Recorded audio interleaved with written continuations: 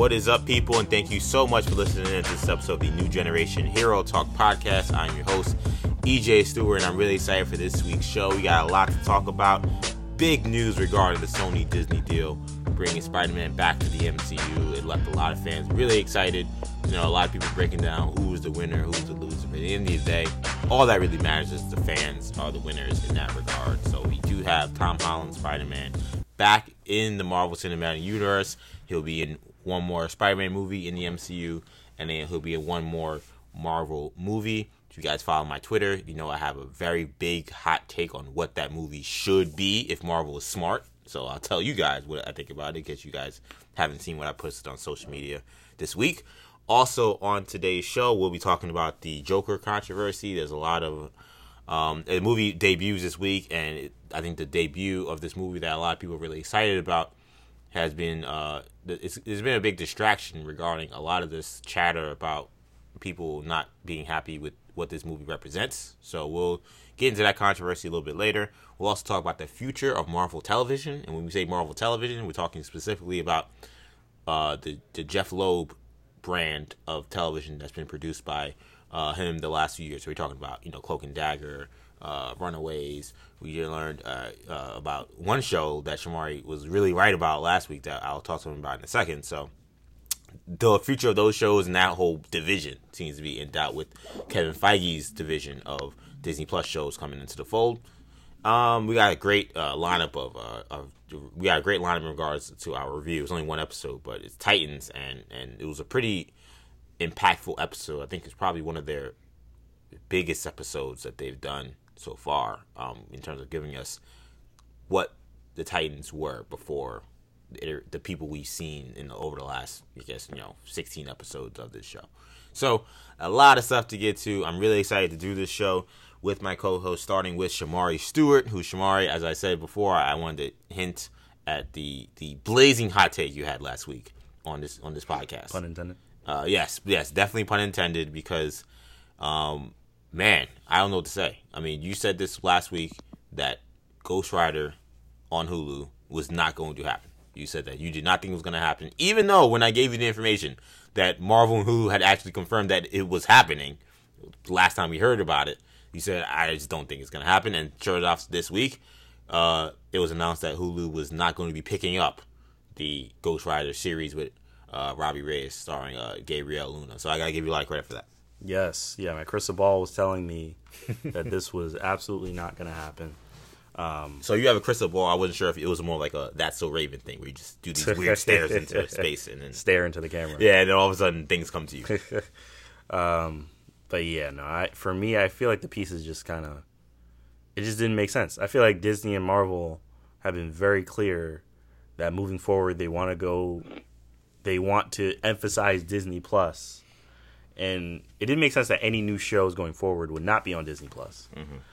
And it especially didn't make sense if Feige had any interest in using Ghost Rider. Sure, exactly. In the MCU. Once you said that, for me, it was nail in the coffin for this show. So I was like, well, that's not going to happen. Even if he does use him, I think he would want the show to be on Disney Plus, because it seems like I don't even know if that's Feige. That might be Alan Horner Iger, right, that wants their properties, the MCU properties, to be on Disney Plus. So. Yeah, I just put the pieces together and I thought it made sense. Yeah, and we don't know what the future holds for Ghost Rider. Yeah. We can only hope that Gabriel Luna will still be in the fold if there is still a future for Ghost Rider. I definitely think that, shout out to Jeremy Conrad, I think he got some, or it was Rick, actually no, it wasn't Conrad, it was Rickman.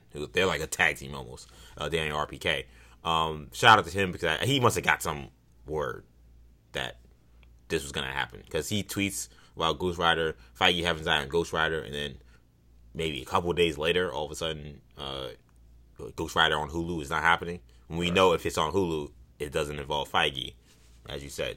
Put two and two together, it made sense. I just thought it was surprising considering how much Marvel and Hulu went on a limb to announce that this show was happening. So then they say, actually, it's not happening.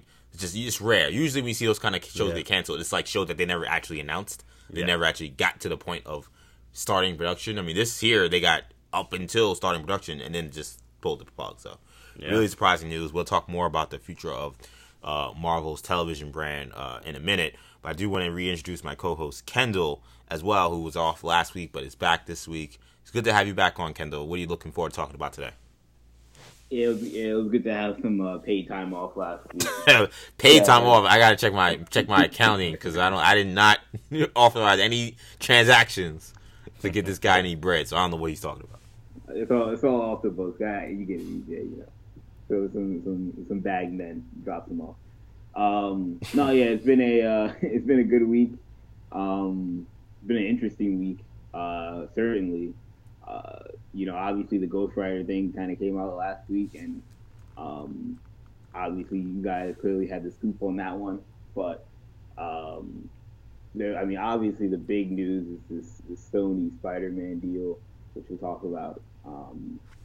Whether or not it was even ever a thing, or was it always a ploy, was it always a work from one of these parties? We'll certainly have to discuss that. Yeah, so let's get right to it, man. So, as I said at the top of the show, Spider-Man is back in the Marvel Cinematic Universe after Disney and Sony strike a new deal to co-produce the next Spidey film starring Tom Holland and include Holland in a future Marvel movie. So the move comes after the two companies had a very public falling out over profit sharing last month. The deal involves a 25% co-financing agreement for a 25% equity stake in the next movie. According to Deadline, this deal also came about after Disney returned to negotiations after their proposal of a 50-50 split on first dollar gross was reneged, and they saw the backlash from the fans at D23 who were super disappointed about Spider-Man not being in the MCU moving forward. The deal could also open the door for Sony's Venom and other properties to eventually become part of a Marvel shared universe, with both sides hinting at a possible new deal after the two Holland appearances in the next upcoming movies.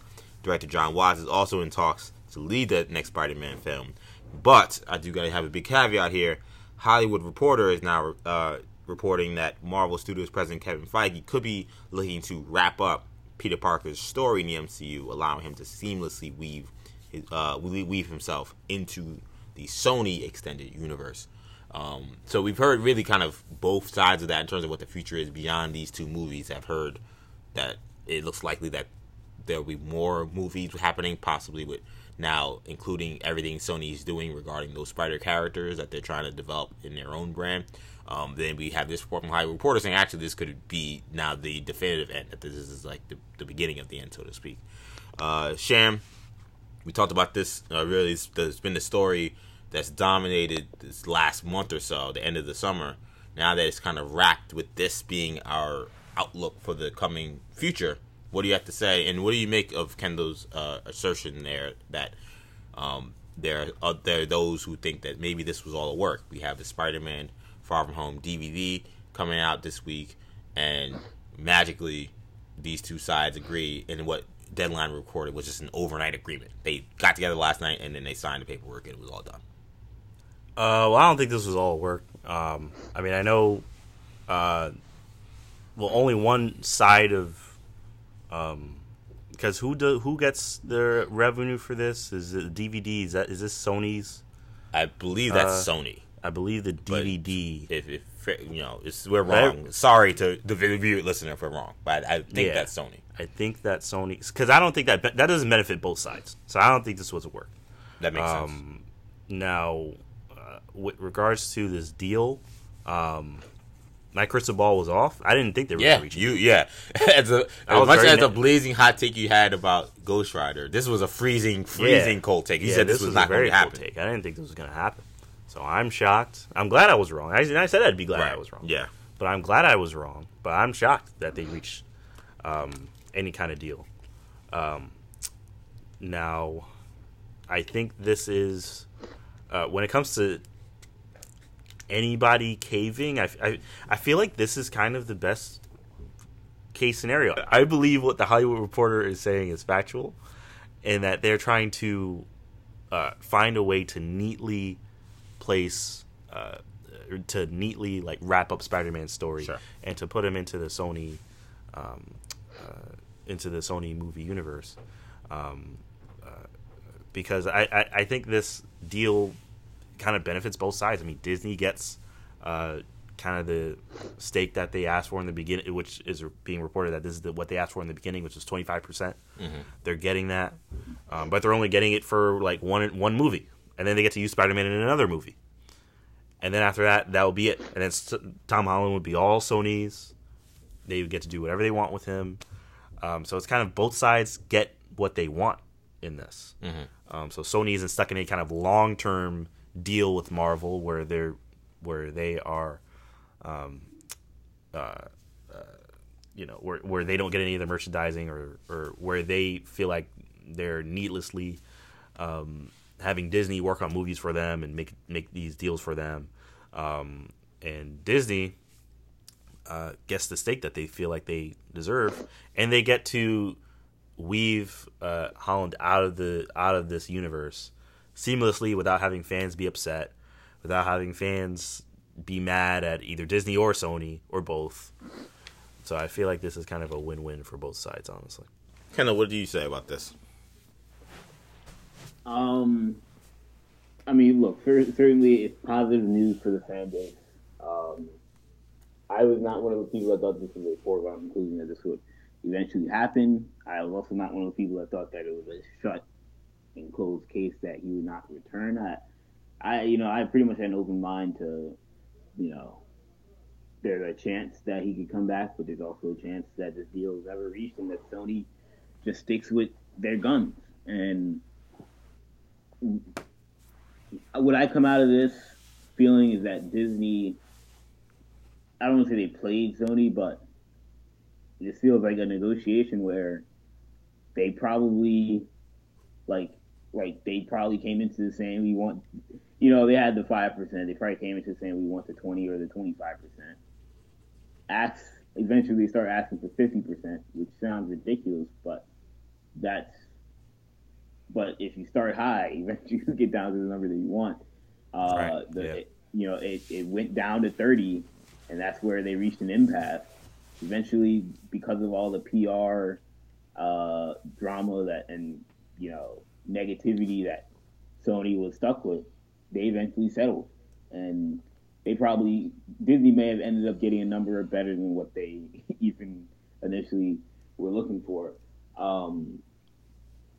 Internally, at least. I feel like in terms of the long-term future of Spider-Man, I can definitely see this being a scenario where, yes, this is, only 2 more movies under the Marvel umbrella, and then for Tom Holland, and then they move on.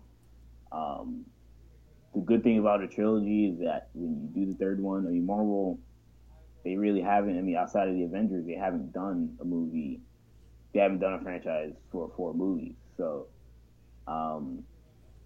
they can stop doing Spider-Man movies after 3 and it not be unusual. We kind of all expected him to be a 6 to 9 movie guy. That's potentially, and that could still happen for Tom Holland under Sony. But if his story in the MCU is closed off after 3 movies, I don't think that's a tragedy. Especially since now, when they make the 3rd movie, they can make it with the intention of knowing that it's going to be mostly closed off. The last movie, Far From Home, was an excellent movie, but you couldn't end with Far From Home knowing that they didn't realize that this would be the last one. They made Far From Home thinking there would be a 3rd one, and that that they'd be able to continue that story, given the way the cliffhanger, given the cliffhanger in which the movie ended with. But Sony kind of ripped the rug from underneath them and kind of messed up everything. But no, I feel like from a negotiation standpoint, I think Disney knew at some point that this was always that they were never really gonna lose Spider-Man. I don't think there was probably some internal frustration, but I don't think there was ever any panic, because at the end of the day, the original deal they've had is still such a positive for both parties that Disney saying, we'll bump it up to a certain number, Sony wasn't going to turn that down. So now Sony may not have taken the 50%, which again seemed seemed excessive given given that Disney only had 5%. But getting it up to 20 makes more sense. And I think that this was all. I think a lot of it was public negotiating. I think both sides probably knew at some point it would get to this point. But I think a lot of times when you have these public negotiations, they use the media as a tactic and a negotiating ploy to win over public favor. And it seemed like majority of the public was on the side of Disney. So they were always going to be the ones to have, come out with some positive at the end of the day. Yeah, I mean, I think it makes sense if they want to decide, look, we're in a situation where last time we made a movie with these guys, we were in a bad situation when they pulled the rug out from us, or whatever happened in the situation where we tried to get more money and then they pulled the rug. Whoever was to blame. Clearly, how they made the last movie did not bode well for them moving forward with even their own universe to some degree. You could argue that the Spider-Man story they told, while it did involve, elements of the Marvel Universe, was still kind of contained, even with the cliffhanger, that you could just ignore the cliffhanger and just move on. But it wouldn't feel good. It wouldn't have felt great as a fan base that the Marvel had established something that was so massive and that they didn't follow through with it, and how that would affect the Marvel Universe moving on. So, especially when you consider you're going to include the Fantastic Four, who are in New York City, who knows, Marvel's over in New Jersey, who knows what the situation is with the X-Men, who knows what you're doing with future Daredevil properties and things like that. So New York is very important to the situation. So that fact that this massive New York news happened with Peter Parker and you didn't explore it at all would have been difficult, but I don't think it would have been a catastrophe. It makes sense that if you're doing your third movie, you say, okay, we need to write a movie that can end. It's kind of like how we talk about movies or TV shows that end seasons in a way in which if it doesn't get another season, you're cool. Like, what they did in the last movie, you couldn't have ended it like that. Like, Agents of S.H.I.E.L.D. has been ending their seasons, really, except for the last few. They've been ending their seasons in like kind of like a wrapped up scenario for like the first 4 or 5 seasons, just so that they didn't have to worry about, okay, if it's over, well, these people can sleep easy. Like, they haven't left these crazy cliffhangers at the end. They always leave some cliffhangers, but nothing that's so ridiculous or so catastrophic to the story they just told that you're gonna just live the rest of your life with this bad cliffhanger. I think that's essentially when Hollywood Reporter is getting this scoop, which I think is partially true. I think that's probably is what Kevin Feige is thinking. He's like, I want to keep Spider-Man. I guarantee you there's no way they want to make only one movie and then move on. They want to keep doing Spider-Man as much as they can. Absolutely. But I think they're going to be smarter about saying we can no longer trust that Sony is going to be in this with us for the long run. So we can't take the kind of risk we did last time by writing. As great as it was a great risk, and at the end of the day, it will reap benefits because they still have Spider-Man, and we're going to see that cliffhanger play out. But it was a massive risk because if they didn't get it done, then it would have really messed them up.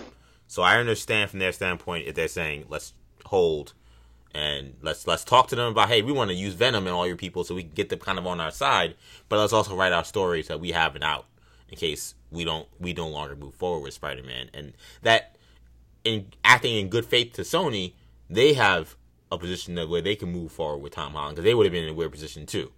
A lot of people talk about how did Feige kind of write these Marvel movies, Feige and the team, and John Watts and these people, they kind of make these movies in a way that Sony almost couldn't pull them out of the MCU. Like, did they actually do it on purpose to kind of make it so difficult on Sony? Here, this reporting is saying it could be written in a way that actually would allow Sony to move forward with whatever it wants to do with Tom Holland. So that's interesting too, is that did they have an agreement and they say, look, next movie you make, man, don't screw us like you did last time. And a lot could be at play in terms of what's happening. But I do believe that Sony is within Sony's best interest to have not only Spider-Man being involved with the MCU, but to have Venom and all those other characters in the MCU. And I think that's the carrot that I think Marvel is still hanging over Sony, which is why this deal, I think, is happening. I think that Sony understands, after seeing the backlash, that, man, we're taking a risk with thinking that we're going to make all this money by making Morbius movies. Like that's a risk. Like you hit goal with Venom, but now you gotta try to do it again on a movie that people did not that was critically panned. So what is the expectations and what is the excitement for a second movie from that movie that was critically panned? So there's a lot more risk involved in what they're trying to do than anything Marvel's doing. So they have that carrot that Marvel's holding over and say, hey, if you do this, great, we'll include your characters in our universe, and now also give Sony that boost. But at the end of the day, man, I'm just happy. It's hard to really kind of break down anything about this deal and the workings of it. You guys did a great job of breaking down maybe how the dollars and cents kind of weighed out. I pretty much agree with what you guys were saying. It sounds like Sony and Disney started high. Sony maybe freaked out and said, we're done with this because you guys are greedy, and Disney's like, well, we didn't want this to happen, so let's go back to them. And I think Sony was more receptive because while I think Marvel felt the heat of being at D23 while all that happened, I think Sony felt some heat too. I think Sony knew that this had to eventually be their end game. I don't know if they knew it was going to be this quick. I think they were, at the very least, preparing to move on without anything involving Marvel. But I think they knew also that they had to get this done. What do we make of, two things. One, what do we make of Collider and Jeff Snyder reporting that we're supposed to be getting a Madam Web movie? Oh, Jesus. And then what do we make of... I did see that. Yeah, then what do we make... And do we feel like that is a coincidence, the timing, that we're getting this report around the same weekend or the same week that the return of Spider-Man? Yeah, that's definitely not a coincidence. And I was actually going to say as well, and I don't even know if this ties in, but I think it's just an interesting thing that I was also going to bring up, that Amy Pascal's comments with regards to this, she seems very happy about it. She's like, oh, this is a great deal, and, we're glad, that we can move forward with Tom Holland, and blah, blah, blah, and I was like, that's interesting. But yeah, this is definitely not a coincidence. I'm not going to throw shade at Collider. A Madam Web movie? How did that get approved? Well, it's not Collider's fault if it got approved. Oh, you're saying that you don't believe it? I don't believe it. Okay. Is this real? I don't know that. I don't know if this is real. They're saying the Morbius writers are writing the screenplay. Well, here's where Madam writing the screenplay. I feel if you're writing something, that may be something that some Amy Pascal or somebody else at Sony was like, yeah, okay, work on it, and they're writing something, and it's quote unquote in development, but it's not really a thing yet. Right. That I can believe. I don't believe that they have a director, they have actors in mind. I don't believe that. I only ask, is it a coincidence because obviously she could, like Tom Holland could be in a Madam Web movie. With, the Miles Morales that we've seen, with Tom Hardy, with, it could be a Spider-Verse movie, quote unquote. Yeah. What even is a Madam Web movie? So I don't. That's the interesting. What is point. that? So Kendall makes an interesting point there because I agree with Sham. I don't know what story you tell with Madam Web in terms of her being the center of it. Now, is this a larger Spider-Man movie that involves Madam Web? Yeah, that's possible. I can see. I cannot see a movie that's Madam Web, starring Helen Mirren or whatever. Like that doesn't make any sense to me. Sorry, I forgot her name already. The lady that won the Oscar a couple years ago. But there's plenty of old actresses that you can fit into the role. But there's one in particular that I forget her name. But the reason why I think Meryl Streep. Meryl Streep. I knew that's what you're talking about. I couldn't remember her name for some reason, which is crazy. I know. The reason why Madam Web is reason why Madam Web is interesting to me, Kendall, is because I wonder if that's being developed because of what conversation they had with Feige. Because if you're talking about making a movie that allows Spider-Man, Tom Holland to be seamlessly weaved into whatever Sony is doing, well, who has the powers to possibly put Tom Holland in a whole different world? Within the Spider-Man universe. Exactly. Madam Web. So is it a situation where you make a Madam Web movie, and well, is it a situation where Madam Web appears in the Spider-Man 3, changes Peter's life course, and then you make a Madam Web movie to tell us who Madam Web is? I don't know who's watching that, but let's just keep the game going, and then when you do your Spider-Man 4, which is now not in the MCU and Sony, that's a whole new world. Maybe MJ's white. Like, maybe we have Harry Osborn. Like, maybe there's, like, all these things that we haven't seen that we're saying, when are we going to see it? Or maybe we'll see it at that point in time. You know, maybe he's put in an alternate universe, and the people that we're used to seeing that look more like the people we've seen from Spider-Man are what we see moving forward. I mean, that would be very confusing for a lot of people. But, it would be, very confusing. But that's the only thing I could come up with as to why Madam Web would interest anyone. Right. You know, I feel like with Madam Web, like, if you have a big enough actress, like, for example, let's say that somebody you're like, we're getting Meryl Streep to play Madam Web, which sounds ridiculous, but, and you have it be, like, you can't do a Madam Web origin story. Like, nobody really cares about the particular character. But, like how Disney's doing Cruella de Vil movies, like, you can't do that with Emma Stone. Like, you can't do that with Madam Web, because she doesn't have the name recognition. No, Madam Web is not a popular villain. People don't like Madam Web. No.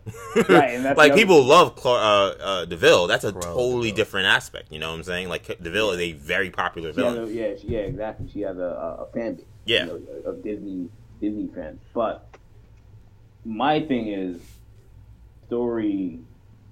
Like, I forget what was the movie with Oprah Winfrey, I think it was, and Ava DuVernay. Yeah, A Wrinkle in Time. Yeah, Wrinkle in Time. That's what I was thinking. Could they do like a Wrinkle in Time type of thing where like she's like telling a story, or she's like, you know, just like the narrator type of telling a bunch of different Spider-Man stories. Yeah, they're all intertwined on some level. Yeah, I mean, I could see that. I mean, that's how I could see a Madam Web movie playing out. Like, that's what when I heard about this, I thought Wrinkle in Time. She's the face of the movie.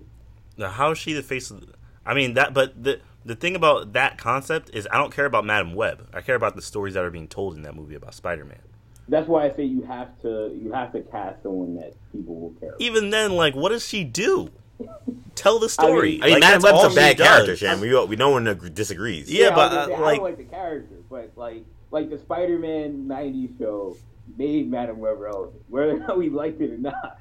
Yep. Like, I think you can make Madam Web relevant and make her the central focal point of a Spider-Man story. But the only way you're getting people to go to this movie or see this movie is if you have basically every big Spider-Man character. Like, make it Infinity War. All I know is for Spider-Man. All I know is if Madam Web's involved, I better not see no Spider-Man with no 8 legs. Yeah, if they do that full-on Spider-Man crap that they did, and the metal Spider-Man, they do any of that stuff, I'm out. I'm letting y'all know right now. Or if Peter, if Tom Holland turns into a spider. That happened in one of those. Remember, Peter Parker actually turned into an actual spider because of that Madam Web crap? That can't happen. That's all I'm saying, Kevin Feige and Sony, whoever's behind this. If you add in Madam Web, I don't want to see no spider Tom Holland. I don't want to see no four-armed Tom Holland. I want regular Spider-Man, and just let this character tell the story, but not drive it in a way the way that show went completely off the rails towards the end of its run. Speaking of runs, that show also ended in like a crazy cliffhanger. Have you ever seen the last episode of Spider-Man the Animated Series? Not in a very long time. MJ gets like sucked into like a black hole or something crazy like that, and like that's it. Like we don't know what happened after that. It will be on Disney Plus. Disney Plus along with Silver Surfer. So I'll have to rewatch that one. Yeah, I'm gonna be losing a lot of time on Disney Plus with all these shows they got on there. But man, I'm excited. We'll see how this goes. But it's a good day that we have Spider-Man back in the MCU. This is where he belongs. And we had those rumors that Sony was, Disney was prepping to buy Spider-Man's rights back. I mean, it don't seem like we're anywhere near that with the reporting we've had this week. So that stuff was a lie. As that meme, that Tyler the Creator meme. Maybe see a meme, he's like, that was an effing lie. Yep. That's how I feel about those rumors. But yeah, it's a good day, man, and I'm happy Spider-Man's back. But let's move to a different story, and it's about the future of Marvel Television. So this is a brand, or an imprint rather, that's been headed by Jeff Loeb. Mm-hmm. He's been involved with Agents of S.H.I.E.L.D., that terrible Inhuman show.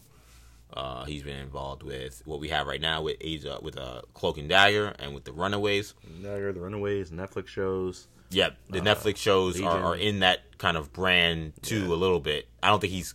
Oh yeah, he's involved with that too, exactly. Yeah. So those are the shows that are.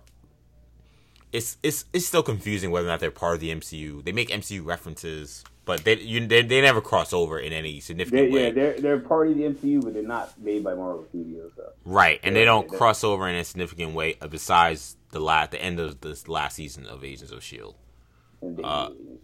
Right, so it's like so basically now there's reporting that Marvel could be looking to kind of, or rather Disney could be looking to kind of move all their eggs into the Kevin Feige Disney Plus basket, and that while multiple sources told Variety that the perception throughout the entertainment business is that live action production will be mostly, if not completely, moved away from Marvel Television, headed by veteran exec Jeff Loeb, as Feige ramps up production on its Marvel series projects.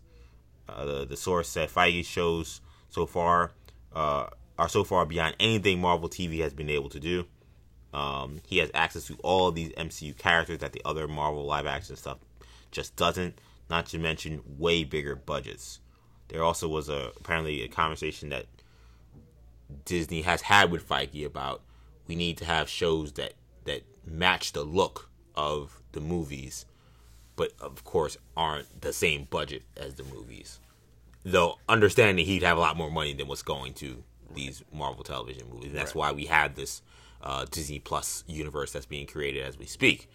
So, Sham, we saw the end of Ghost Rider, which you so accurately predicted.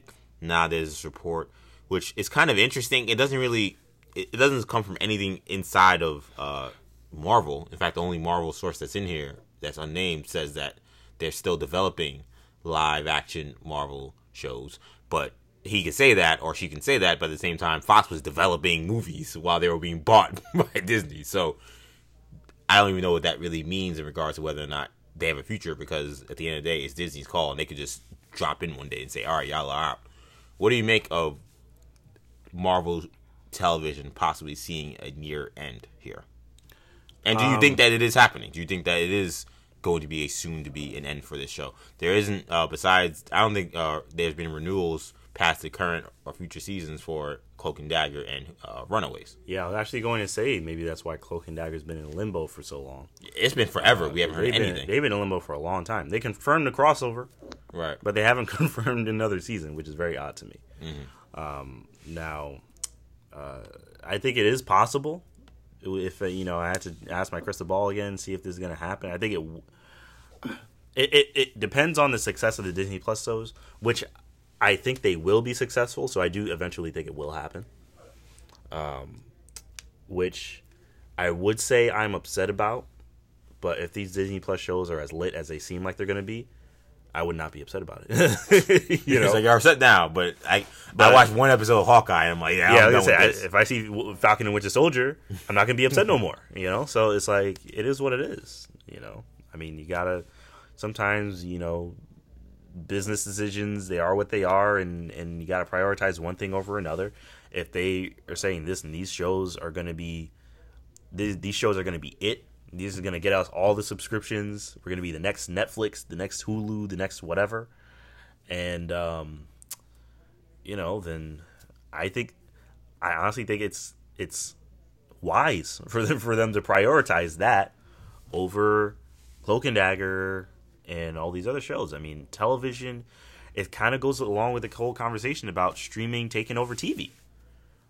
People are streaming everything now. Getting a prime slot on ABC isn't the same as what it is.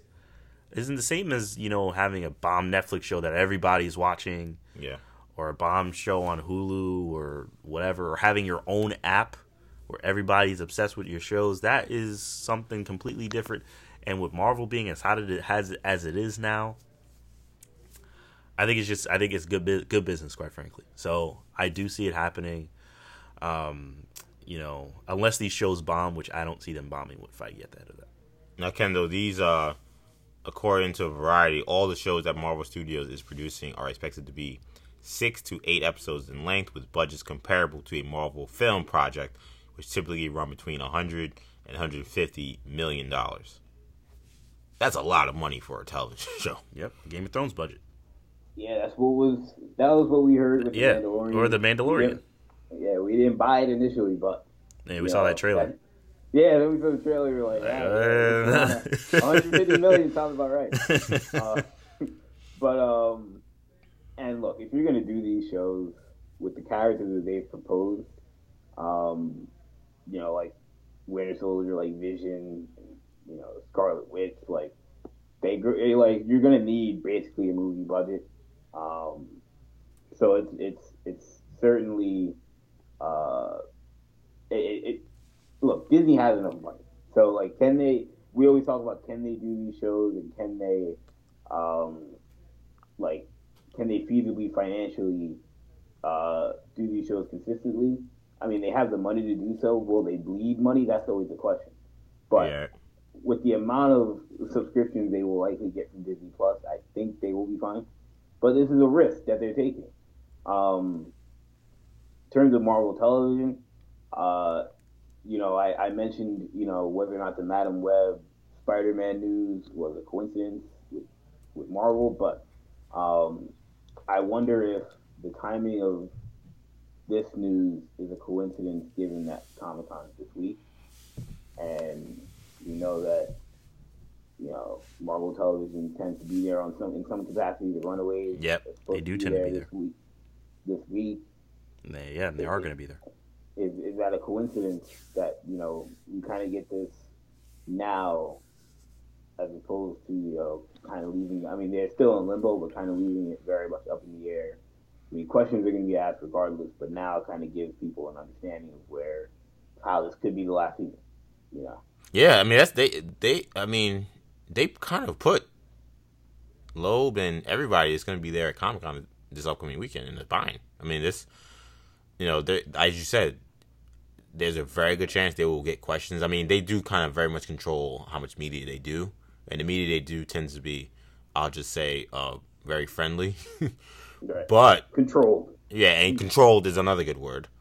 But I mean, sometimes they answer fan questions. Oh yeah, fans are gonna ask. And fans will ask them.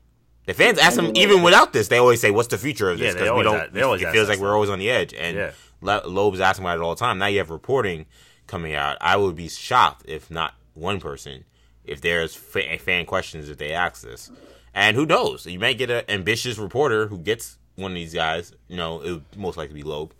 And decides, I don't care what, the Disney Overlord or the Marvel ABC Overlord is saying to me. I'm going to ask him about it. Like, that could happen, and then what happens on camera, he can't control his response at that point. Or he can control his response, but he can't control someone decides to be brazen and ask him a question about it. So, that is a good point. I don't know why this would be leaked. I don't know who would favor or help to leak this the week that they're supposed to be having pretty big presentations at Comic-Con. But it definitely it is weird that this happened the week before Comic-Con, because we haven't heard much about Marvel Television up until the Ghost Rider thing. And that was the first thing we heard that was canceled, which was bad news. They canceled it before Comic-Con, which that might have made a little more sense, because if you're doing presentations and then you're doing a situation, people say, "Hey, I heard about this Ghost Rider series." What is he going to say at that point if he knows it's on the fringe? But then this news about them being kaput, period, also, it's interesting. Though, like I said, like the sources in this article doesn't seem to be anyone inside. It seems to just be like the expectation and kind of the forecast of people who just in the industry who just see tea leaves, and credit to them. Like, sometimes you can see tea leaves and know what's up, and they could be right about it. But I do find that interesting as well. But let's move on. Sorry, go ahead. One more thing, Kendall. Yeah, so I also wanted to mention, in terms of the timing of this news, the timing of this decision, if this is a final thing where they're moving forward with Marvel Studios over Marvel Television. We also had this week Bob Iger's memoirs came out, or a memoir written by Bob Iger, entitled "The Ride of a Lifetime." Right. That's some interesting. Yeah, there were some interesting quotes about George Lucas in there, which we'll talk about. Yeah, we're gonna talk about. Check out talk Imperial. about that very soon. But on the Marvel side, he talks about how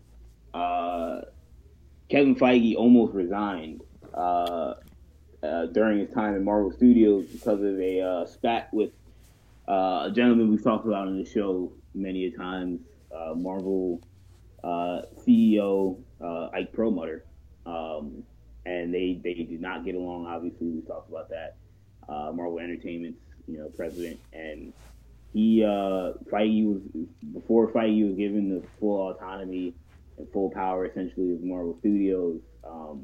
He was thinking about resigning, and Iger also basically threw Perlmutter on the bus by saying that he put Black Panther, or he told Perlmutter essentially to stop with the roadblocks that he had put on Black Panther and Captain Marvel to get those movies into production, as soon as possible.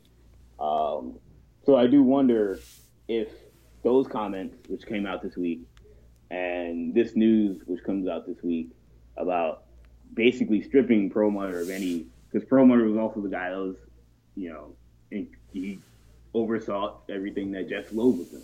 Yeah. And, and he still does, I believe. Yeah, exactly. He still does. So it makes you wonder if, this is a move to take further power away from Ike Perlmutter and put it in the hands of Kevin Feige. I think more about that. Well, this to me more about that than it was about anything else. Well, this to me is like your team owner looking at perhaps your head coach and your GM, and they're not getting along, and you say, all right, well, which guy is more valuable to me? And that answer is pretty easy. And Perlmutter has overseen some really great stuff from Marvel Television. I don't want to discredit what's happened with Luke Cage, Daredevil, Jessica Jones Season 1, Agents of S.H.I.E.L.D. They've done good work, but come on now. Kevin Feige is he's like Patrick Mahomes. I mean, he's indispensable, and any studio that could get their hands on him would take him in a millisecond. Like he's just red hot. So it's a tough situation for Perlmutter in that regard. And as you move forward more and more with what you want to do as a group, and Feige saying, "Yo, I want to do television," and that steps on Perlmutter's toes. Well, toes gotta get crushed, and that may be what's happening. These Iger memoirs have been interesting. Yeah, why is Iger dishing all this dirt? I mean, he's spilling the tea, and I don't know why he's doing it. I even thought his tweet about. He's like, I don't care. I even thought his tweet about the Sony deal was interesting.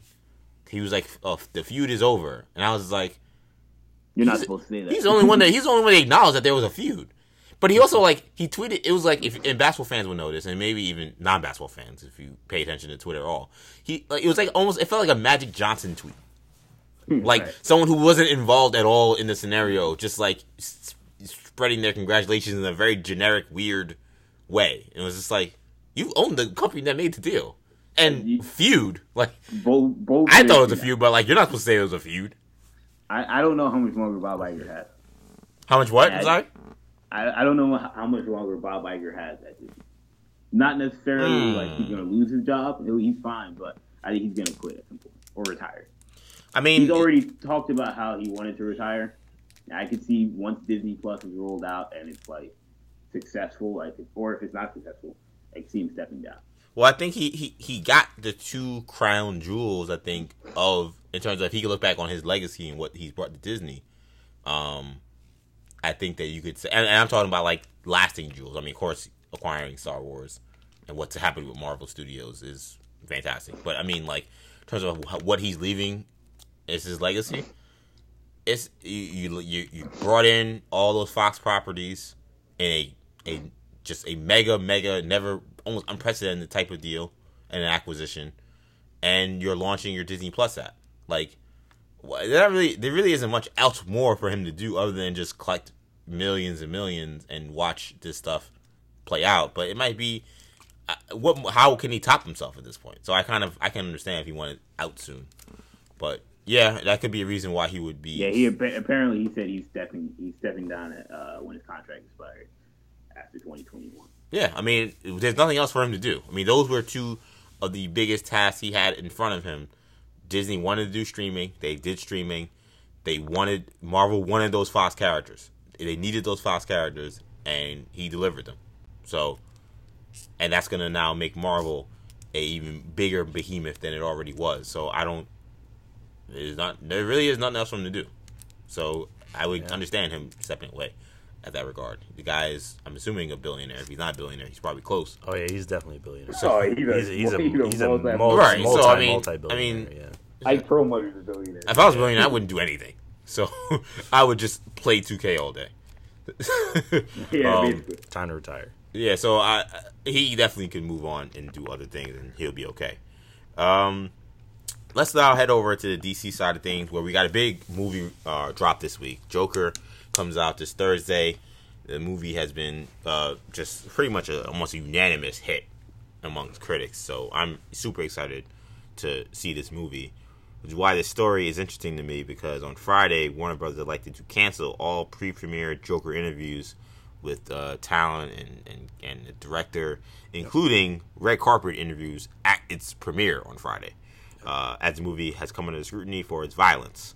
5 families from the Aurora, Colorado shooting wrote an open letter asking the company to donate to the victims groups and use this platform to call for gun control in this country. And it's kind of just taken generic backlash from some people that have been on the internet saying this movie promotes questionable themes and bad messages and potentially violence against women. And basically Phillips had enough. And in the interview, I want to say it was with The Wrap. I believe it was The Wrap. Yeah, he pushed back. He pushed back pretty strong, saying that the stuff he's seen online that the movie promotes violence, he essentially blamed it on what he called the far left. I'll read you his direct quote. He said, I think it's because outrage is a commodity. When asked, like, why does he feel like this backlash has happened? He says, I think it's because outrage is a commodity. I think it's something that has been a commodity for a while. What's outstanding to me in this discourse in this movie is how easily the far left can sound like the far right when it suits their agenda. It's really been eye-opening for me.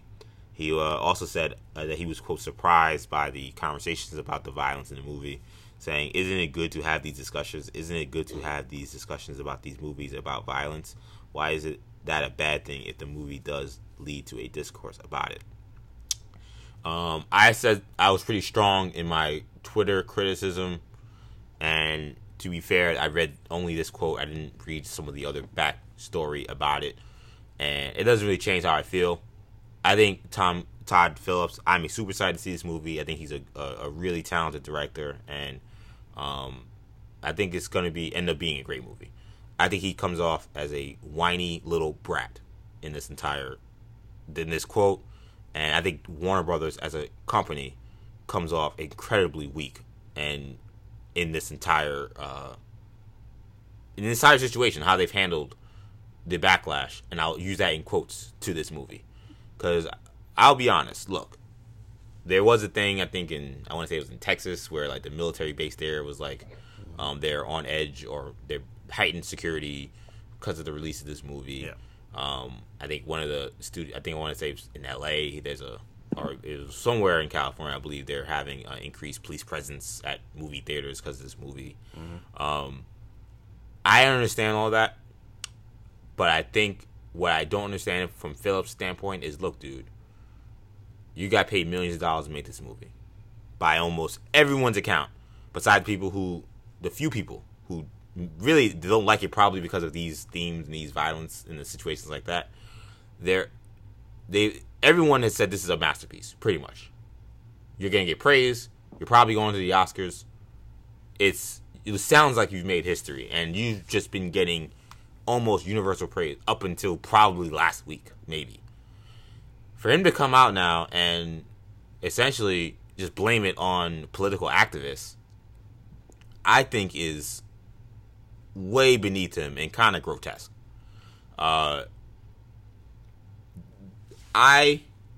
If you listen to the show, you can understand where I come from probably politically.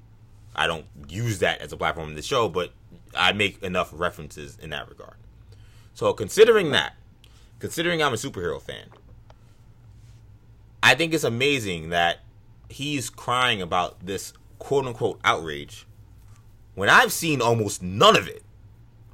It hasn't really crossed my radar in any way.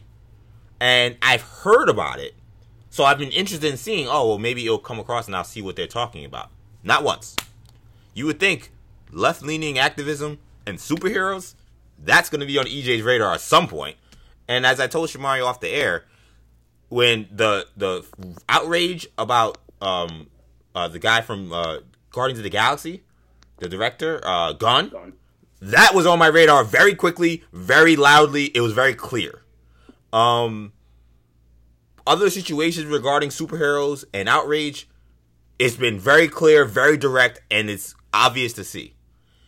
This guy is using a broad brush to slam a movement that doesn't care about his movie. I'm sorry, there is not this left agenda to bring down the Joker. You know what was an agenda by a political movement?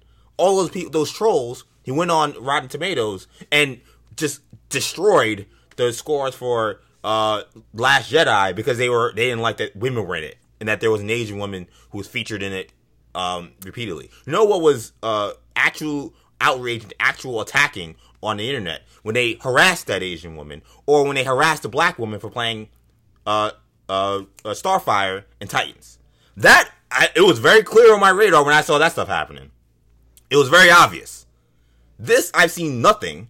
You have to literally do searches and look for the people that are upset about this movie. A lot of people don't even know this movie is even happening. And he's crying about a couple of people, basically. When you just make millions of dollars, you're about to go to the Oscars, you're about to have all these great accolades, or everybody's been patting you on the back for months. And, what are you talking about, dude? Why are you bringing this kind of negative attention to people that we all understand there are going to be people who just don't like your movie, dog? That happens. Every director deals with it. It's part of life now. And we've heard directors talk about it regularly, about how, man, they have to deal with, being online and being in a situation where people will just slam your movie. And, of course, I've seen the people who are like, oh, ha ha, Joker, white boy fantasy. Well, yeah, that's going to happen anytime you do these movies, dog. That's part of life. But, to make it it's this, oh my God, this is major thing that's crushing my movie and everybody is jumping to conclusions. No, everybody's not jumping to conclusions. A lot of people don't have any opinion about this because they haven't even seen the movie. So, I just couldn't believe that this guy was making these broad brush comments about nothing. I think he manufactured outrage, and I can't believe it. Now, I think this is probably his most high profile movie at this point. So perhaps even the little he's seen is a lot for him because he may have just thrown him off. But this is nothing. Like I said, we've seen real outrage with people, with Gunn, with Tran, with the woman that plays I can't remember her name right now. Anna Job. Anna Job. We've seen actual backlash and what that looks like from this fan base. He has not seen that. So for him to make this up is ridiculous. All right, so EJ's going off. So I'm not as outraged. I am not. Now one thing I will agree with is he shouldn't have said this during an interview. I think keeping that, because these creatives are very sensitive. Very sensitive. He's not the only one. They're very sensitive. Even when their stuff is mostly praised, they can be very touchy, very sensitive. We've seen that from many directors, many creators of all kinds of different things, whenever they receive any kind of public criticism. Now, this doesn't strike me, and I think I'm saying this partially because Joker has gotten a lot of negative press before he came out and said this. Joker has been in the press negatively with regards to these people. I don't know why. I don't know why. I don't know why the press has been focusing on these people so much. I can tell you. I'll let you continue, but to quickly answer that, I have a theory why that is. It's because we live, unfortunately, in a media situation where you got to find the contrarian takes. You can't just take the people who like something. You got to find the people who are upset about something. Yeah. We look for it, even when it's unwarranted. So I agree. That is happening, and he's seeing it. I also think people try to radicalize and make the left seem crazy. People on the right, I think both sides do it, but I think people on the right do like to point out, oh, these crazy left people are saying this thing. See how crazy the left is, and then it kind of spreads like a plague, if you'll excuse that, thing. But I think that's something that people do too. An actress from Star Wars was getting death threats. Yeah. An actress from Titans was being called a prostitute. He's comparing that was happening with them to what he's dealing with. I don't know if he compared those. He said the far left can sound just like the far right.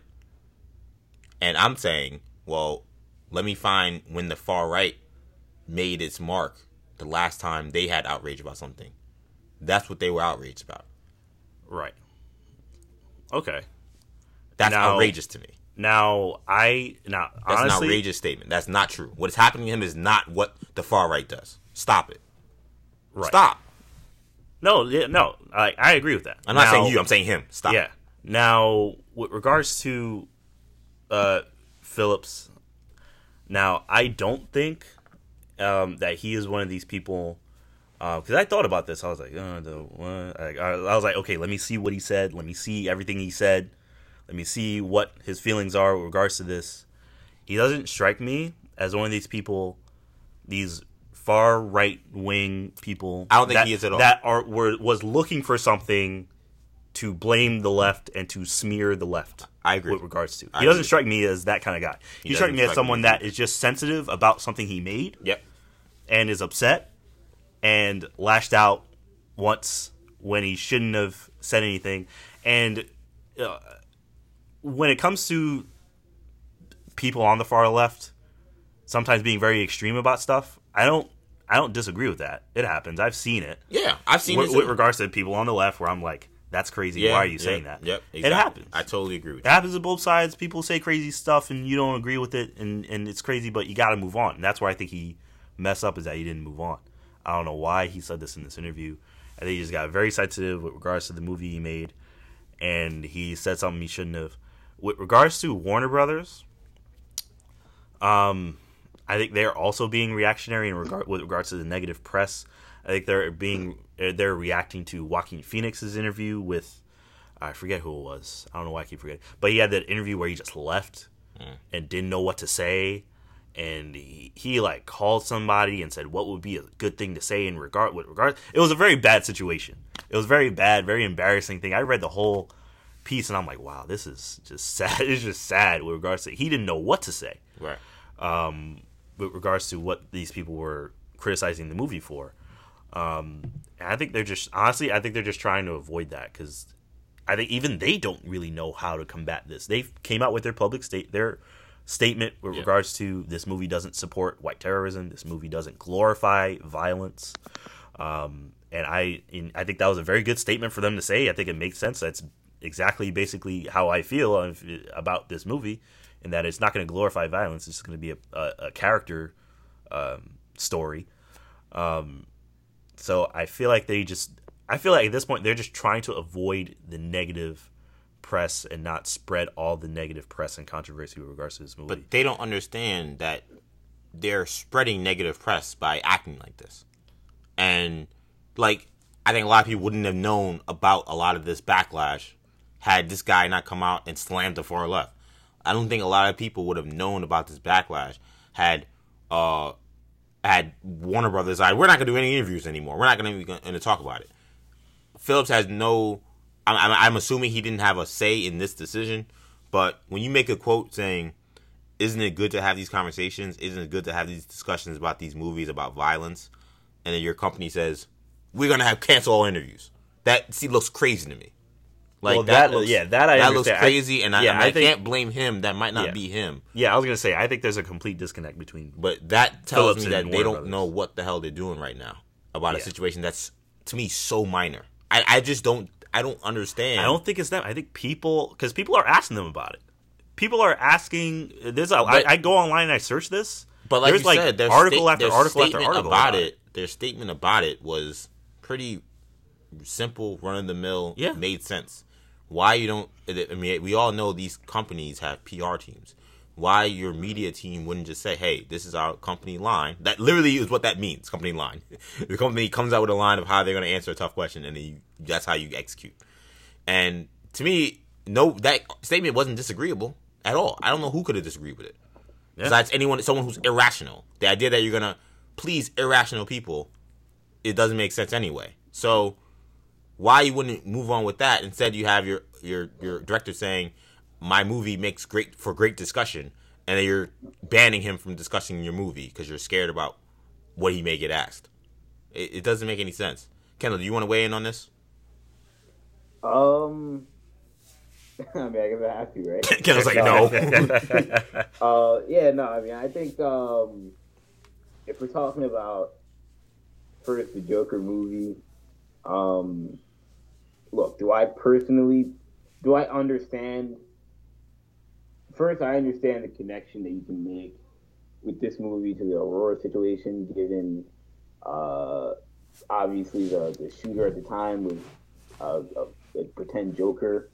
And that was for the Dark Knight Rises, I believe. Yeah. And it's fair to make that connection. I certainly understand that. I mean, the connection wasn't made for Suicide Squad, but this Joker is more like the Heath Ledger Joker, obviously, in the Joker movie. So I can see that. I see that debate being raised. Part of me does wonder if that's being brought up because this movie has so much hype. Because like, if this movie were like Venom, where like we had heard it's all right, it's not that big a deal. It didn't generate the buzz that it's generated. Would this even be a discussion? Part of me wonders it wouldn't be. I agree.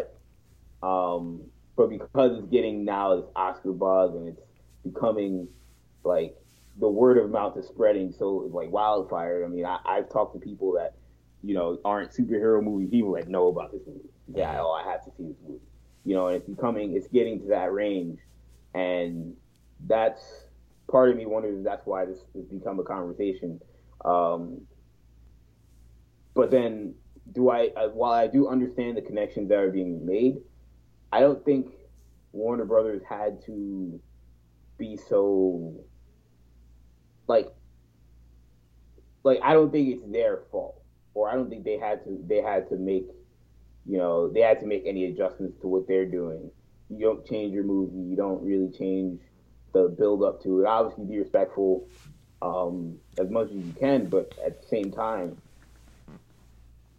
there are plenty of movies that are made that have obviously a violent nature about them, and that it's a slippery slope. If we start to have this conversation around every movie. Now, I feel like when it comes to Todd Phillips, I understand his frustration. I don't necessarily, I get where he's coming from, but I don't necessarily agree with I don't necessarily agree with the terminology, and I don't necessarily agree with like the example of him bringing up John Wick and what was that about? Yeah, he said John Wick's killing 300 people and people are celebrating. It's like, well, first of all, John Wick is killing assassins, right? Is that not the point of that movie? Isn't the Joker killing innocent people? Yeah, citizens, yeah. Come on, dude. Like, he sounds ridiculous. The thing about this whole controversy with the Joker that bothers me, and I guess I don't know. My thing is, and I feel we'd have a better conversation about it next week. But like, my thing is like we haven't seen the movie, right? So I don't know, like I don't know what conversation to have about it. I mean, I've seen trailers. I know who the Joker is. I know what he was in The Dark Knight. But I don't know much about this movie. I know that there is some chaos and some rioting, and obviously it's a Joker, so you can get Joker memes and stuff. But I don't know how violent of a movie it is. I mean, well, I guess we'll see. But I don't know. They're talking about violence against women, and is there violence against women in this movie? I have no idea. I don't know any of this. Probably men and women. Yeah, violence against everybody. I'm sure Joker's killing everybody. He's the Joker. Yeah, so I don't even know what conversations to have. I mean, you remember when? I mean, and look, like, again, both sides say crazy stuff. You remember when that a poster came out with X-Men Apocalypse, and Apocalypse was choking out Mystique, and people were saying it's promoting violence against women. Yeah, because Apocalypse is choking Mystique.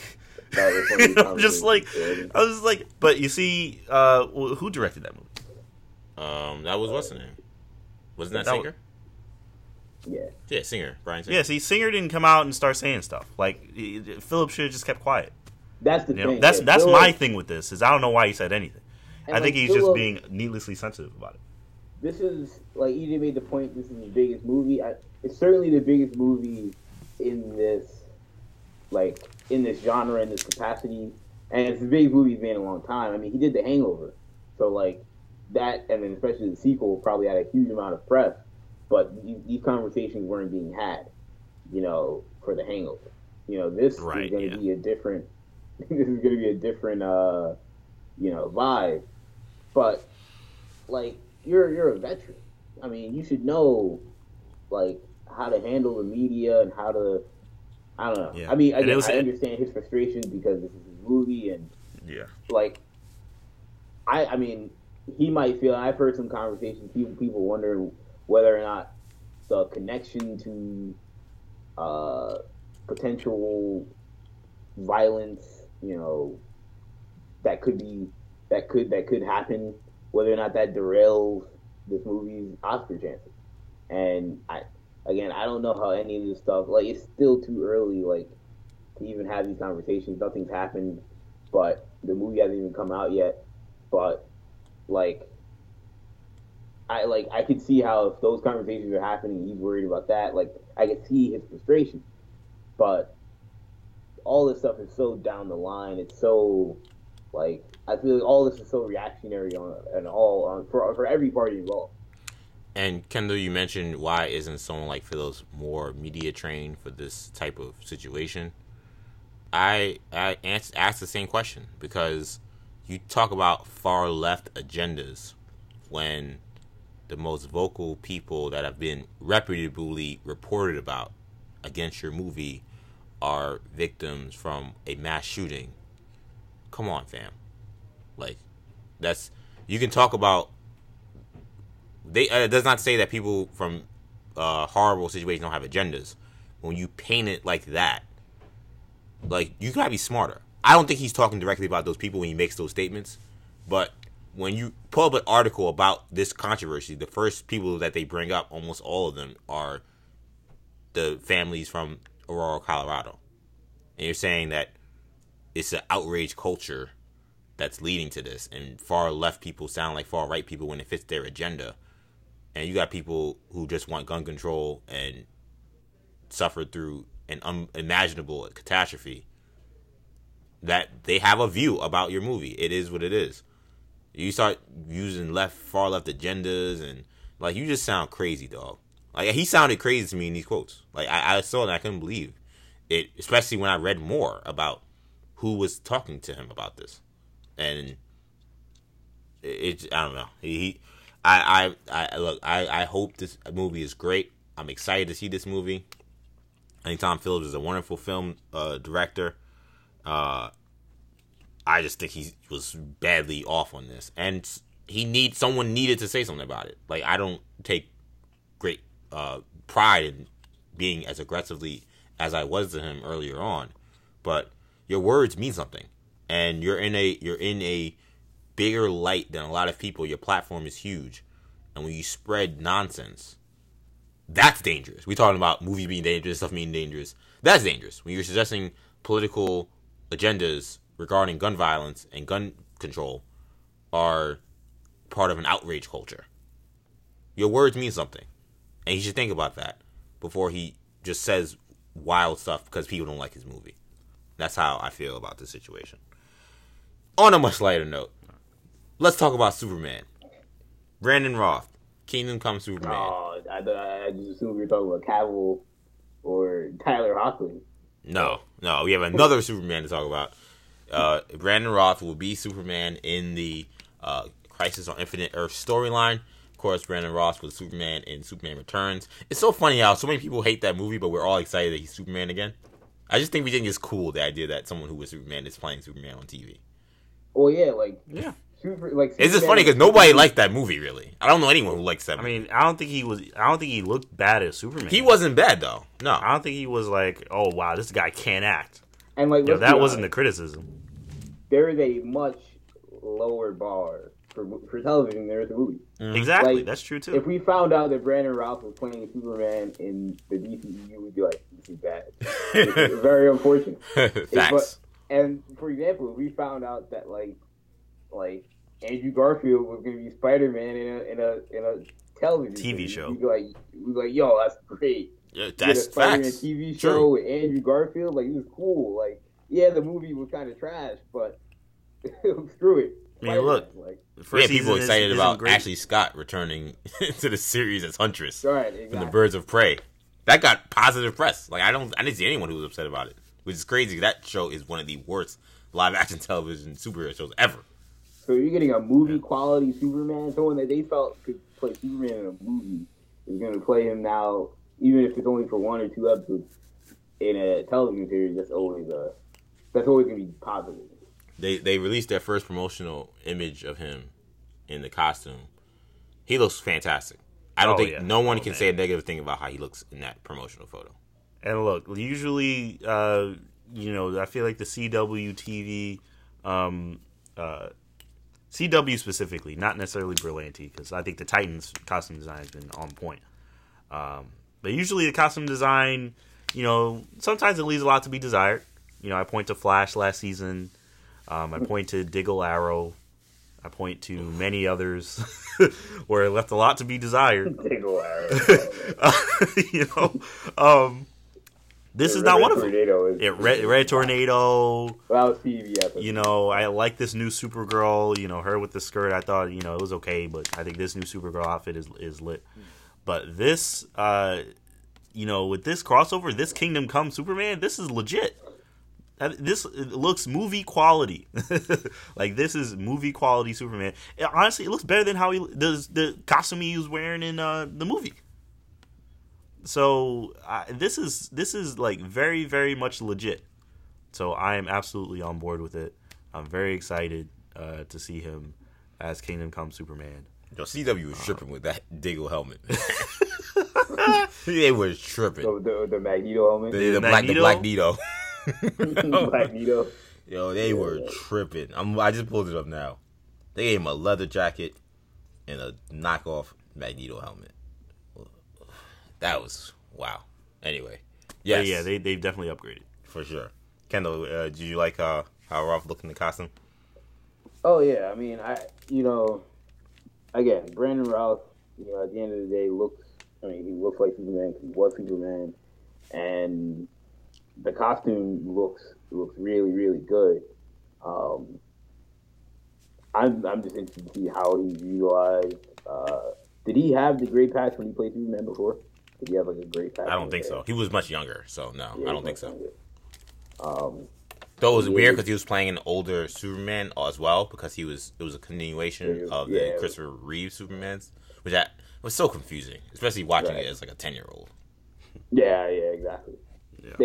That was probably the most confusing thing that we've had probably like in comic book movie history. Yeah. In terms of like trying to connect universes and stuff. Like that would be like they try to do this Tom Holland in a Sony movie, but it's like different. Like that would be the most confusing thing since that. Yeah, true.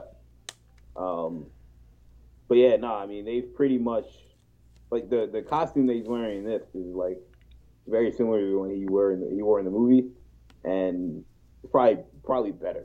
So, I mean, kudos to the CW.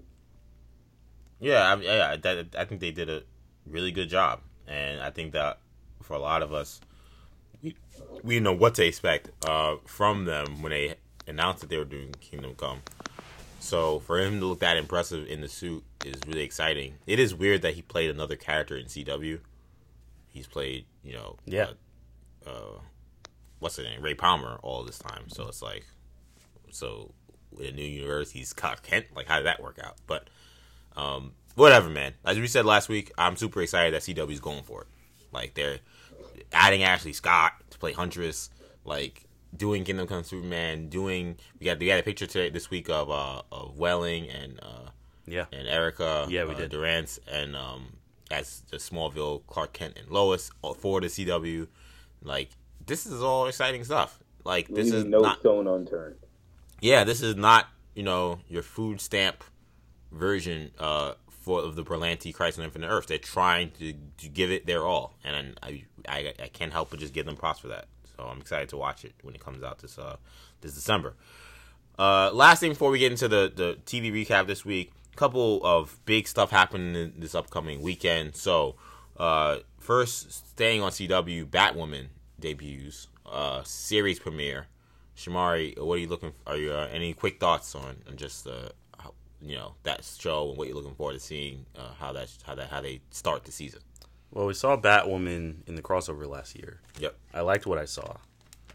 I am very interested in seeing how they do Gotham City. We've seen Gotham City in Gotham, and for the most part, I thought it was well done, with the exception of some of the caricature-ish things they did with the city and some of the villains.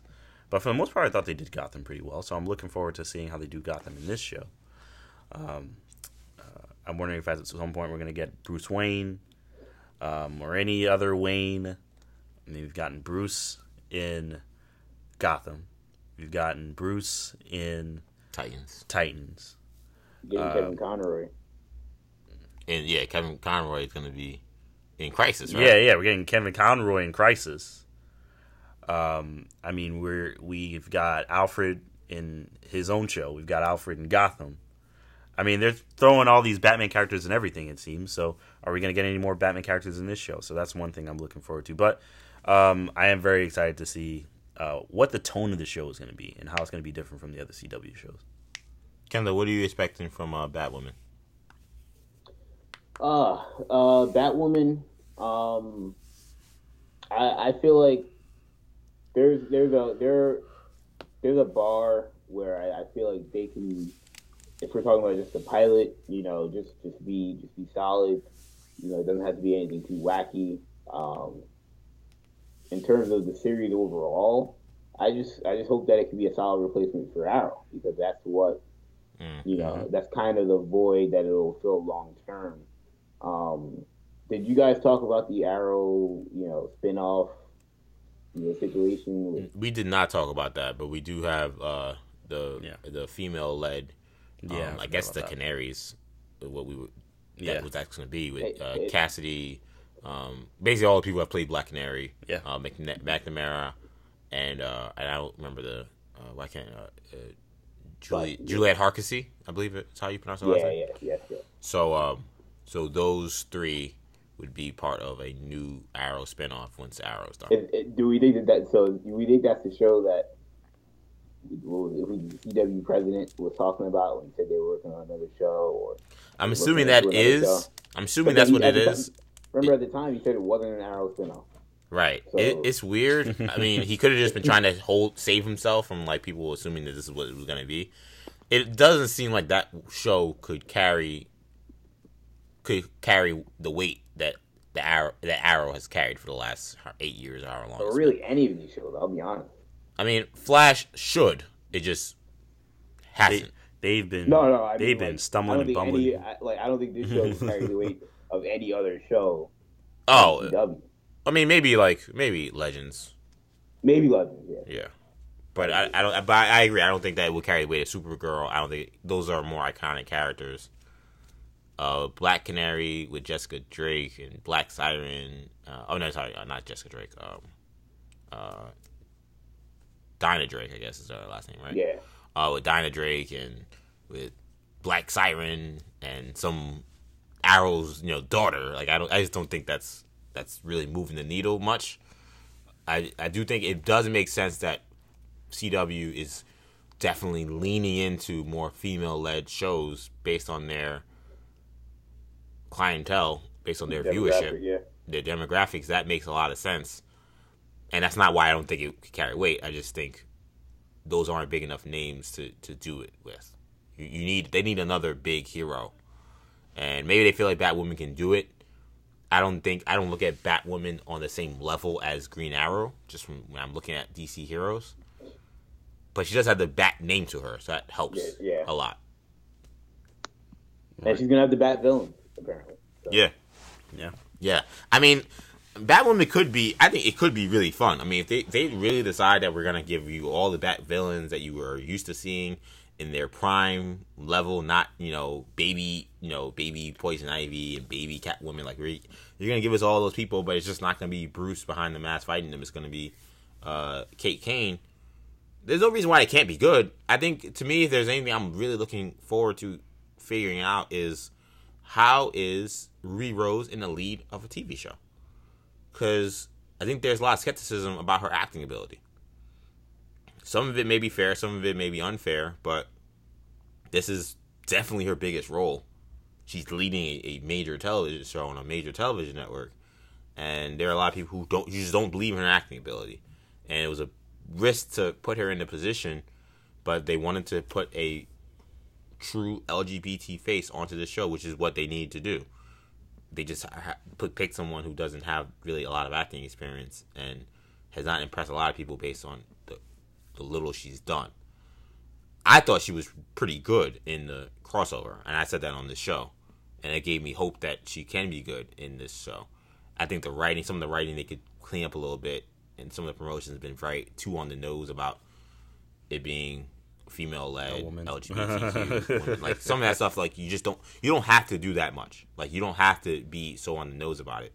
Like they're doing what I think people think Captain Marvel did in some ways. Like Captain Marvel didn't do like 90% of the stuff that the fanboys have been complaining about. Like they just made that stuff up. Like CW was leaning into a lot of those tropes, and they're like, he can't. No, I need a suit, but for a woman. Like it's just stuff that's like you don't need to do that. Like just tell your story, and people will get what you're going for, and it could be fine. So if they can clean that up a little bit, and if Ruby can live up to the hype, I'm willing to give it a shot. I love Gotham. Everyone loves Gotham City. Everyone loves Batman's rogues. You're telling me I get that universe on TV? I'm gonna pay attention. So let's see where that goes. Last thing to talk about also, we also had Supergirl premiere this week too, so we'll be paying attention to that. Also, Comic-Con, as I mentioned, is this week. Sham, I know this is a big event for us. We've covered it now on New Generation since we've been doing the show, really. We've been doing YouTube videos for the last 2 years. This is our third year covering it video. What are you excited to look at this year? What is something that you're keeping your eye on? Yes, so we have a Watchmen panel, which I'm definitely going to that. I don't know if you guys are. I know it overlaps with some other stuff, like we have a Runaways panel as well. But I will be at that Watchmen panel. That's the thing I'm most looking forward to over the weekend. But I'm also very excited to see what they have on the show floor. I may actually be able to go to the Lucasfilm Publishing panel this year. I missed it the last couple of years because of other things that have been going on at the same time. But in looking at the schedule, it looks like this year I may actually be able to go to it. So, which is good for Imperial Broadcast. So if you're interested about any of the Star Wars books that are coming out, you may want to listen to the next Imperial Broadcast next week. Though check us out this week as well anyway, because it's a good show. Watch Imperial Broadcast every week. Yes. If you're a cool person. But yeah, so I'm very much looking forward to those things at Comic-Con.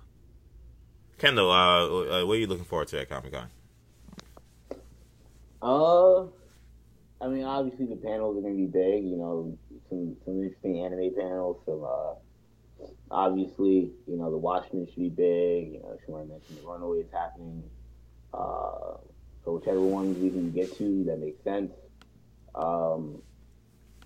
it should be interesting. And like Shamari said, I mean, there should be, because there are some, they've kind of front loaded a lot of their stuff this year.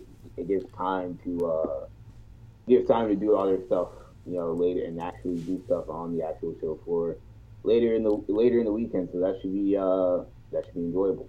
But I'm excited to get there.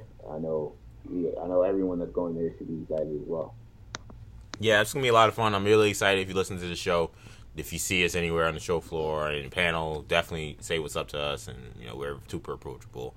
And I'm excited to see all you guys at Comic-Con.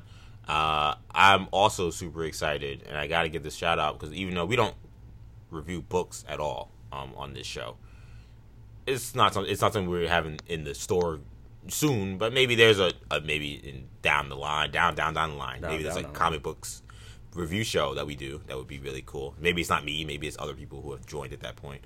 But I gotta say, man, if you guys have not been checking out the Jonathan Hickman series on the Mutant series he's been doing, Powers of 10, House of 10, since I think they started in July, man, you're missing out. If you love X-Men, this is what you want to see. And the reason why I'm bringing it up is because I believe they're having a panel, major panel for that series. Yep, it's on Saturday. On Saturday. Yep. It's the main stage too, right? It's at the main stage, yeah. I mean, that's crazy. A comic book is going to be on the main. Last time they did that was for Doomsday Clock, which that made sense. Yeah. This is X-Men, which is big, but like, okay, it's X-Men. Like, do you need a main stage for it? Trust me, guys. If you can, read all them books and get to that panel, because what they're doing at Marvel Comics and what Hickman is doing with the X-Men is groundbreaking. It's already legendary. And I didn't get this week's book, but I'm going to be buying it as soon as I get my chance. Hopefully it's not sold out by the time I get to the comic book store. Yeah, that's definitely a must-see panel for me. It is so good. So check out that book. Check out that panel if you can. I'm really excited for that. And, of course, check us out if you see us on the show floor. Anyway, before we end this show, of course, we got to do our TV recap. So this week it's Titans. Aqualad is the episode. It's episode 4 of season 2. I was really excited to talk about this episode. This episode was what I think a lot of people thought, hoped, and perhaps maybe what the TNT Titans show would have looked like. I think that this Blackbird. That's what it was called? Yeah, well, that's what it had turned into. Yeah, that's what it was going to be called. Wow, I didn't know that. I feel like that this is what it would have been. Like, I think this was your just basic superhero show, basic Freak of the Week villain, and basic interpersonal drama. Yeah, interpersonal drama, and it wasn't your typical super dark storyline. It wasn't your building towards something that, like, it wasn't building towards anything major. It just was. It was a major plot within that story from 5 years ago, but it just seemed so simple, and it kind of it reminds you of that song, which is of course an old song, but me being a hip hop fan, I think about Raekwon and like the "Can it be if it was all so simple then?" Sorry for the people who hate my singing voice. That's what I felt. I'm like, couldn't it just be this?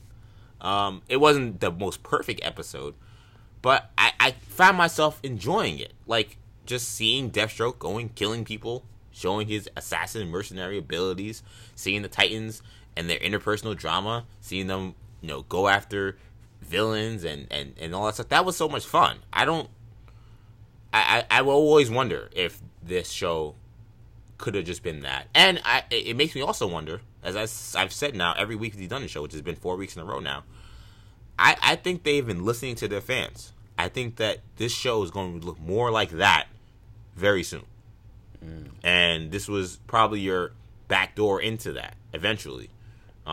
We've seen it with how they've shown the interaction between Jason and Raven and Beast Boy already. I think they've kind of already built that up. The way this Dick Grayson is so much more different than the Dick Grayson we've seen. Now he's all of a sudden the same old Dick Grayson that we're accustomed to seeing.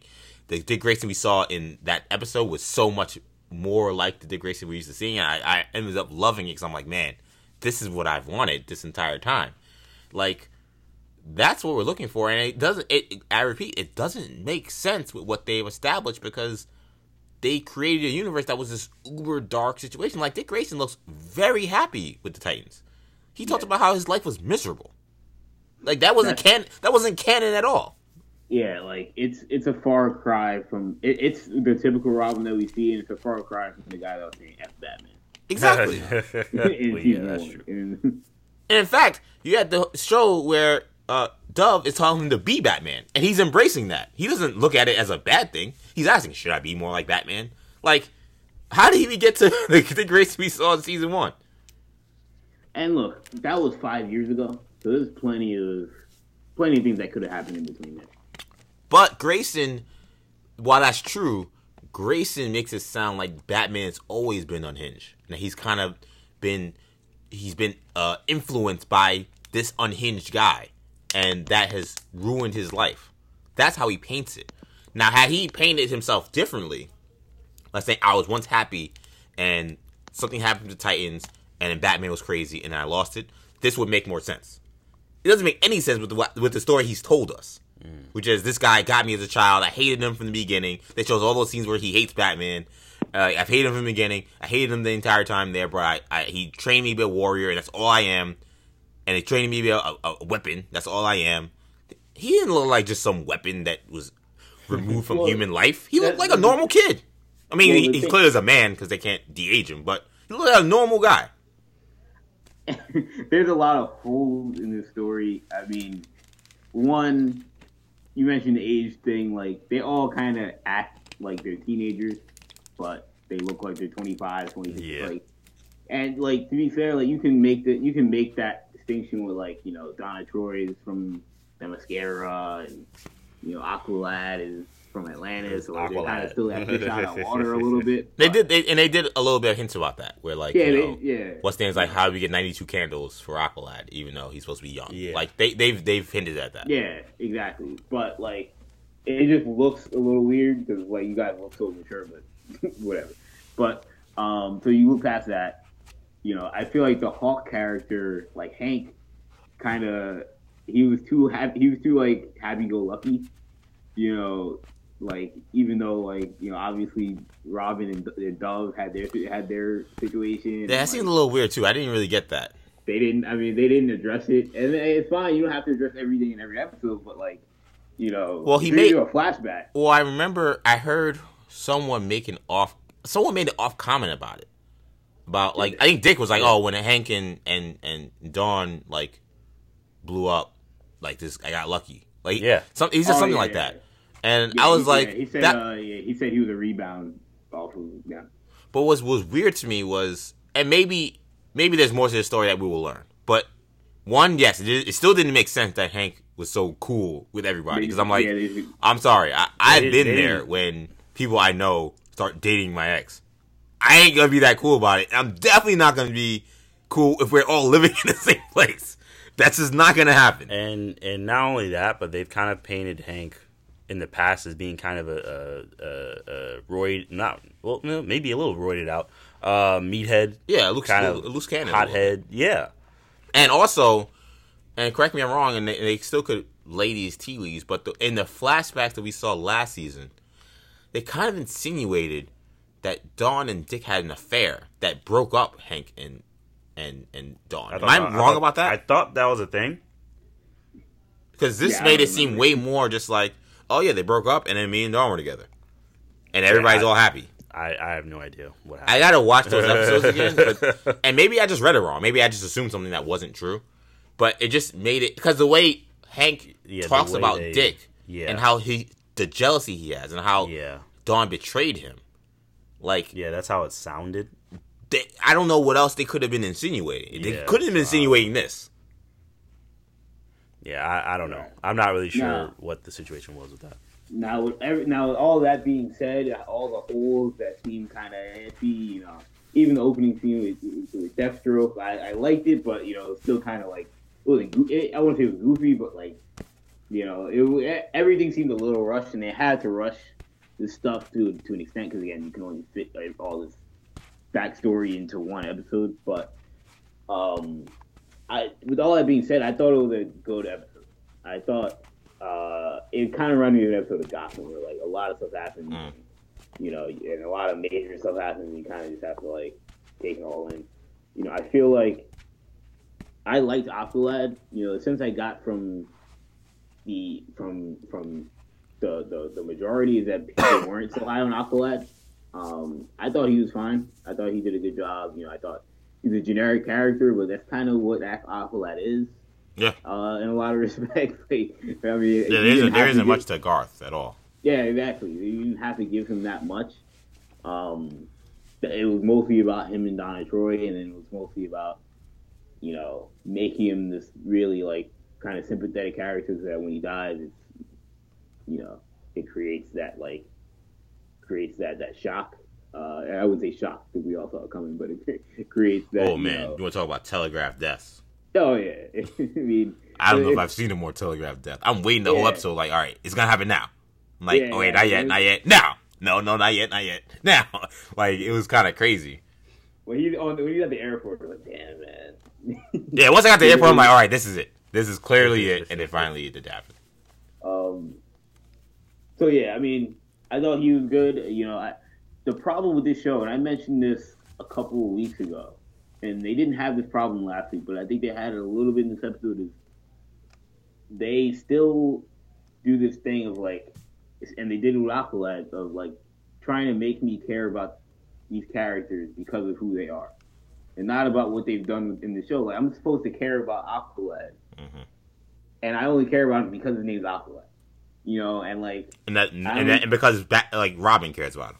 Like, that's why. Because he's a friend of Robin. But, like, they focus so much on Aqualad and then Donna Troy, who have had very minimal appearances on this show.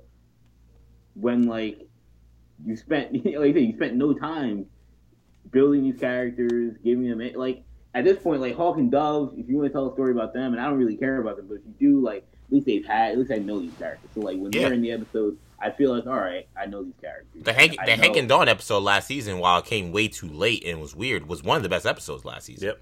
Exactly. So, but it was because we saw them throughout the entire season. So my first introduction to Aqualad, I'm getting a whole episode about him, and then he dies. I just can't care that much.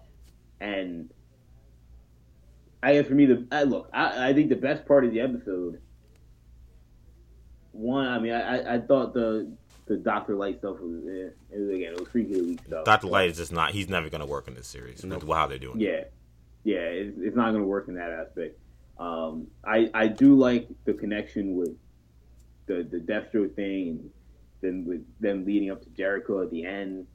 That was a bit of a reveal, and how, like, I loved how they paralleled Dove saying, "All right, now it's time for you to be like Batman," and then we go to him using Jericho as some sort of bait for Deathstroke, as, like, it's probably something that, like, crosses a line that maybe he wouldn't have crossed beforehand. Yeah, so, I thought that was cool, but it was a good episode. I give it a solid, 7, 8 out of 10. Yeah, I thought it was solid as well. I for the most part, I enjoyed the Donna Troy kind of storyline throughout the episode. I agree Donna Troy hasn't really been featured as much throughout the show, but they got to start characterizing these people. It's clear they want to feature them more. So it's like, good, give them some character, give me something to know about them so I can care about them. I like how they're kind of slow. It's a very slow build with Deathstroke. I really hope it pays off, because one thing about Arrow is with Deathstroke, man, you got your full on Deathstroke going on, complete rampages, killing several guys in several hallways. You got several hallway scenes with this guy just going off. So I'm hoping we get something. It doesn't have to be like that because he's going to be fighting the Titans, but I want to see Deathstroke do something crazy. So that's kind of what I'm waiting for. But yeah, I thought this was a good episode. I thought it was good at kind of. It was a flashback that EJ that you were asking for. Yes, basically. It was. I said last time it was a flashback. You literally said that. None of this makes any. They're talking about stuff I don't know what they're talking about. And I think I even said I think we're going to get that, and we got it this episode. It seems like we're going to continue to get it for more episodes. So I think that is very much needed. I am looking forward to it. I kind of hope it doesn't take too long because I don't want to spend too much time away from Raven and Beast Boy, and Starfire and them. So, but yeah, I enjoyed the episode. I liked Aqualad. I thought Aqualad was fine. He didn't seem to have to do anything special for me. So I thought he was good. I thought he was fine. And his death, I thought was impactful. I thought they characterized him well. Mm-hmm. I honestly do. It was a sad death. You didn't want to see it. You figured it was going to happen, but you didn't want to see it. So, I thought this was a solid episode. Yeah, I mean, I like I said earlier, I like this episode, man. Like, I think that I've already laid out almost all the flaws that I saw. I think also there one big flaw, and I got to shout out my girlfriend Andrea. We watched this episode together, and so I was interested in how she would think about it because she does not watch Titans at all. Almost, she's seen a couple episodes that we've watched together, but not a lot. So a lot of it was catch up for her, and I think even for her and for me, it was very difficult to understand what Donna Troy's issue was the entire episode. Like I don't know what her issue was. Like, okay, this guy likes you. I'm trying to figure out what it is. I'm like, all right, she's not into guys? It's like, okay, that doesn't seem to be the case. Does she not like him? That didn't seem to be the case. Does she want to go back home? Even that didn't seem to be the case, though she ended up forcing that route. Like, and then she said, I have this destiny to make, and I can't do it with this guy being around. And I guess, her destiny to be like Wonder Woman and things like that. I just didn't understand. They just never conveyed what her issue was in the entire episode, and it was tough because that was such a large part of the episode that it took me out of it a little bit. Is that the whole episode I'm trying to figure out what it is, and I don't think we ever really learned. So that was, I think, a really big downside, but I agree. I think we're all on this. I didn't understand the backlash behind Aqualad. People complain about his costume. I mean, the Aqualad costume in the comic books is pretty ridiculous. And I thought this costume was legit. They modernized it pretty well. I will say, they picked a horrible set photo to use as their promotion. It looks way too... like, the set photo takes itself way too seriously. Like, I don't know who chose that. That was not a good idea. And that... It looks kind of funny. It looks goofy. And hence why they got the negative reaction they got all week leading up to this episode. And that was unfortunate. Because I think that the costume looked fine. The actor was fine. And it wasn't nothing that was mind-blowing, but it was fine. Like, there was nothing wrong with it. And they kind of invited the trolls to just roast them because they picked a stupid set photo. But I thought it was a fun episode. Again, like I said, it reminded me of what this episode could be. And I think it did what I said they had to do, Sham. I said that Deathstroke needed to be established as someone that nobody wants smoke with under any circumstance. And this is the beginning of that. Like, they kept talking about what he did to us last time and how we barely got out. Like, I'm all right. You keep talking him up. I know who Deathstroke is. I know what kind of beast he is. But you got to show me what this means. Like, to me, he shouldn't... Like, if Jason Todd wants to throw hands with him, he shouldn't survive for a second. Like, that should be a wrap. So if you're not going to show me any of that, you're going to hear Jason Todd scream and get pulled away. You're not going to show me any hand-to-hand combat from him last week. Then you got to show me what he's about soon. And they gave me a lot. It wasn't still him fighting anyone. He was just quick assassin shots, but he was damn accurate and damn good. So, and we clearly showed, okay, this guy is dangerous. He is deadly. Like, he was able to snipe, Aqualad, and they had no idea what was happening before they even blink. He was already dead. And they would have killed Donna if it wasn't for the fact that, the girl, I don't know who that woman was, by the way. But the woman who was clearly like the Damaskara ambassador, I guess, or whatever, for the U.S. was was there to which I thought was really cool. How she threw her bracelet and it tore through the bullet. Like, that was wild. So, and I did like her character, though. I just wish I knew more about what Donna's issue was to begin with. But, but yeah, I ended up sitting there really enjoying this episode, and when it was over, I was like, oh man, it's over. Like, I had fun with this one. I wish it would have been longer. Wait for next week. Yeah, and when that happens, regardless of all the flaws, that's when you know it was a good episode. Did it have its flaws? 1,000%. But it was just fun. It was just fun to see real Teen Titans or real Titans group see them hanging out in the tower, doing birthday parties, interpersonal romance, sexual tension. Like, that's just what it should be. So it's cool to see that. I hope we get to that place. It's never going to be, I think, that specifically, but I think we can get close to that place at some point, and hopefully we get there soon. I don't know what to make of where they're going with Jericho. In the current times, we see Deathstroke's looking for him. That was current times, right? Yeah, that was current times when he's looking for him, right? Was that in the past? I thought that was the past. That was in the past? Yeah, that was the past. Okay, didn't they not say that he was dead?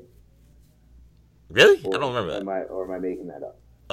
You could be right. I don't remember. I don't remember that, but they say a lot of stuff in the show that I don't remember. I feel like they said when they were talking about Slade Wilson, they may have killed his own son or something like that, or maybe his daughter said that, like, he killed my brother or something. Oh, she might have said that. Oh, yeah, I think she said something like that.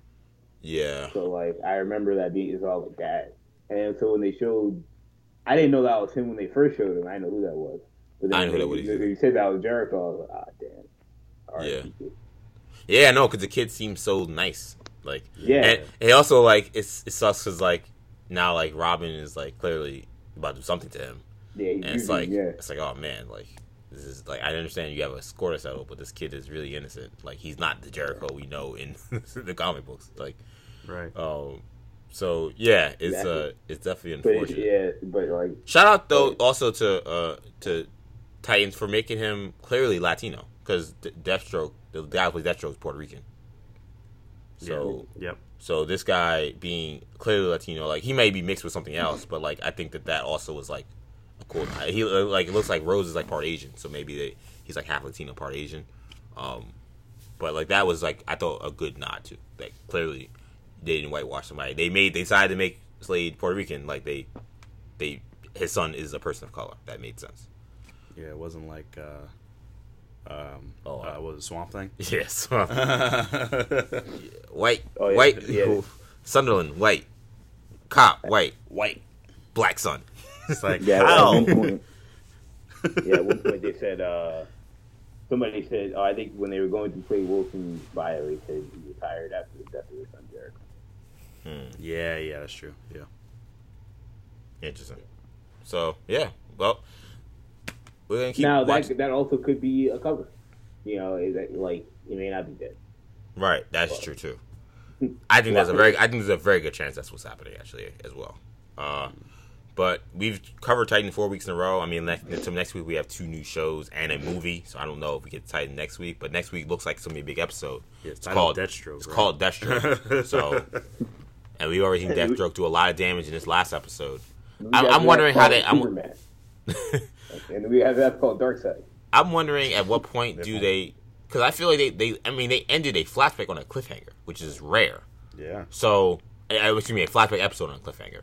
So, do you start the next episode in a flashback, or do you come back to current time? Because we still got to know what's going on with Corey, what's going on with Rachel and Gar and Jason. Like we have current time stuff too to also deal with. I'm wondering when Rose now is in the fold.